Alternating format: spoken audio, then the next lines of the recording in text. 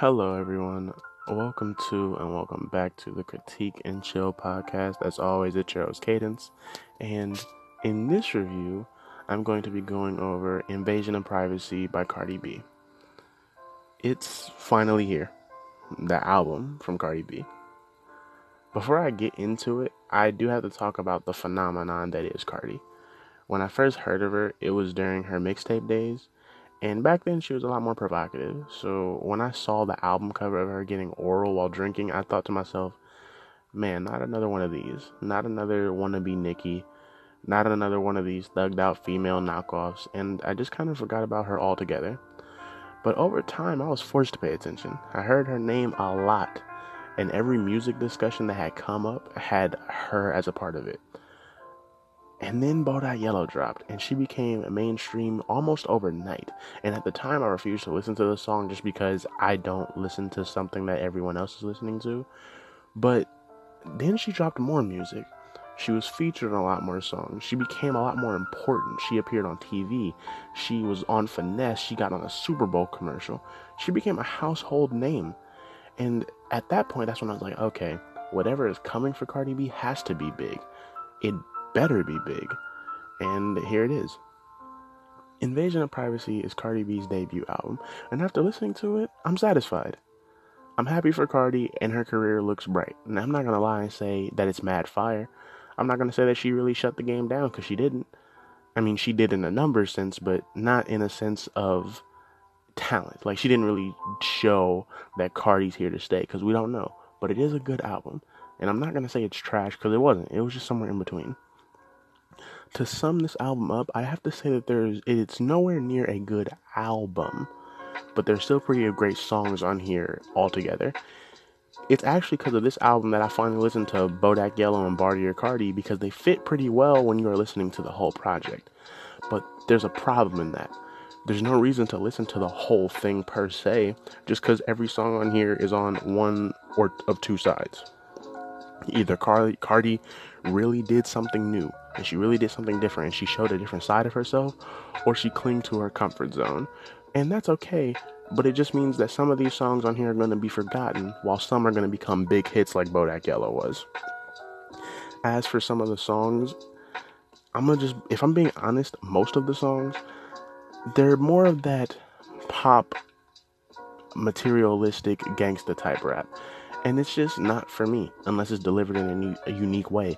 So when Cardi really gives us that other side, that happy to be successful, that romantic, that woman scorned, and applies her blunt and upfront style to it, then it starts getting really pretty good. It starts getting fantastic even, because now we can really see some artistry and some creativity. And she isn't just put into that boss chick archetype. She can really branch out. It's important that I stress what I mean by it not being a great album. An album is like a good movie. It's consistent, where every song folds into the central idea of the project, be it sonically or thematically. For example, if Damn by Kendrick Lamar was a movie, then Invasion of Privacy is more of a compilation video. It doesn't have a central idea beyond look at her, it's Cardi B.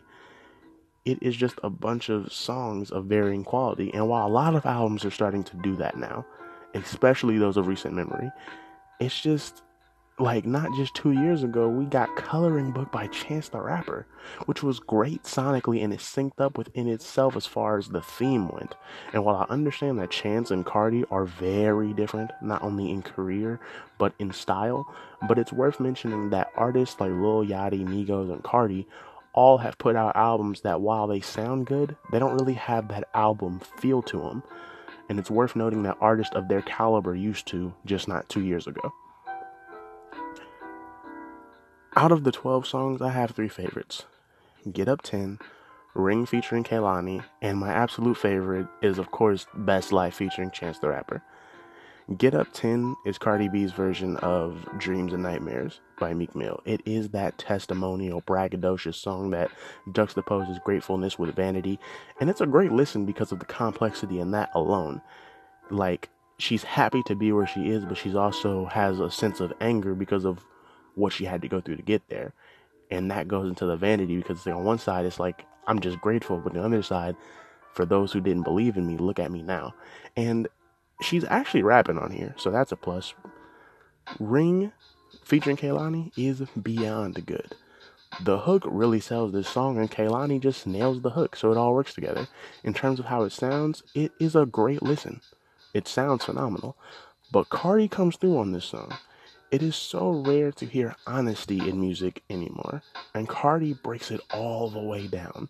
From the very first line, she lets us really see how she feels as she talks about missing her partner, and it's so enlightening to hear the honesty in admitting that her pride is what can hold her back in relationships, and at the same time, she does want that person. In short, I love this song because it shows us another side of Cardi B when most artists aren't really showing their other sides these days. But now we must talk about all of the glory that goes to Best Life featuring Chance the Rapper. This was actually the first song that I listened to from the album, and it was because of it that I decided to listen to the whole thing, and it was pretty much worth it. First of all, Cardi's actually rapping on here. No sing-songy, no choppy verses that kind of blend into the hook a little bit too much, no super melodic flow. No, these are actual rhymes, and she did her thing. She killed it. The production is wonderful, surprisingly so. I'm always going to be a sucker for any beat that has vocals in it, like how Insecure or Exchange did. So when I heard those vocals intertwined with that bass and how low-key the whole thing sounded, I was sold. Chance has always showed the hell out. What I love about Chance is that it's never cookie cutter. Even when he is just speaking about his life and how great he is, it still sounds like poetry, and it still clearly had a lot of effort and work and talent put into it. He still uses flows that fit the song perfectly. He still says terms and uses similes and metaphors that are unorthodox. He is just the perfect feature, and all of it is for that reason. Cardi and Chance is something I've always wanted, but I never knew it would sound this good. All in all, the album is solid. It has some good chill. Of course, it has its hype. It can be funny, and it can really be honest, but most of all, it is fun. Cardi does a good job of putting enough of her personality in this to make the album enjoyable.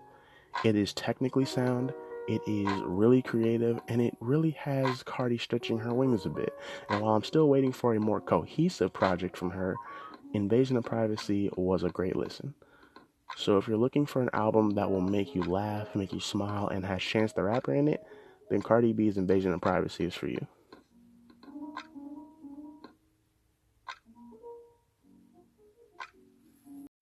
Well, y'all, that is it for this review. Thank you for listening. If you've been listening, you're much appreciated. And I could speak on why I have not been doing reviews for a minute, but I'm not going to, because it's not really a reason. It's more of a change of pace, so to speak. And I will get back to doing this regularly, but just not at the moment. It's going to be a minute. But I will do it as much as I possibly can. Thank you so much for listening. Whether you're new or not, or if you're just listening for this one time. If you didn't like it, I'm sorry. If you made it this far in the episode, I'm just happy anyway. So, until next time, thank you.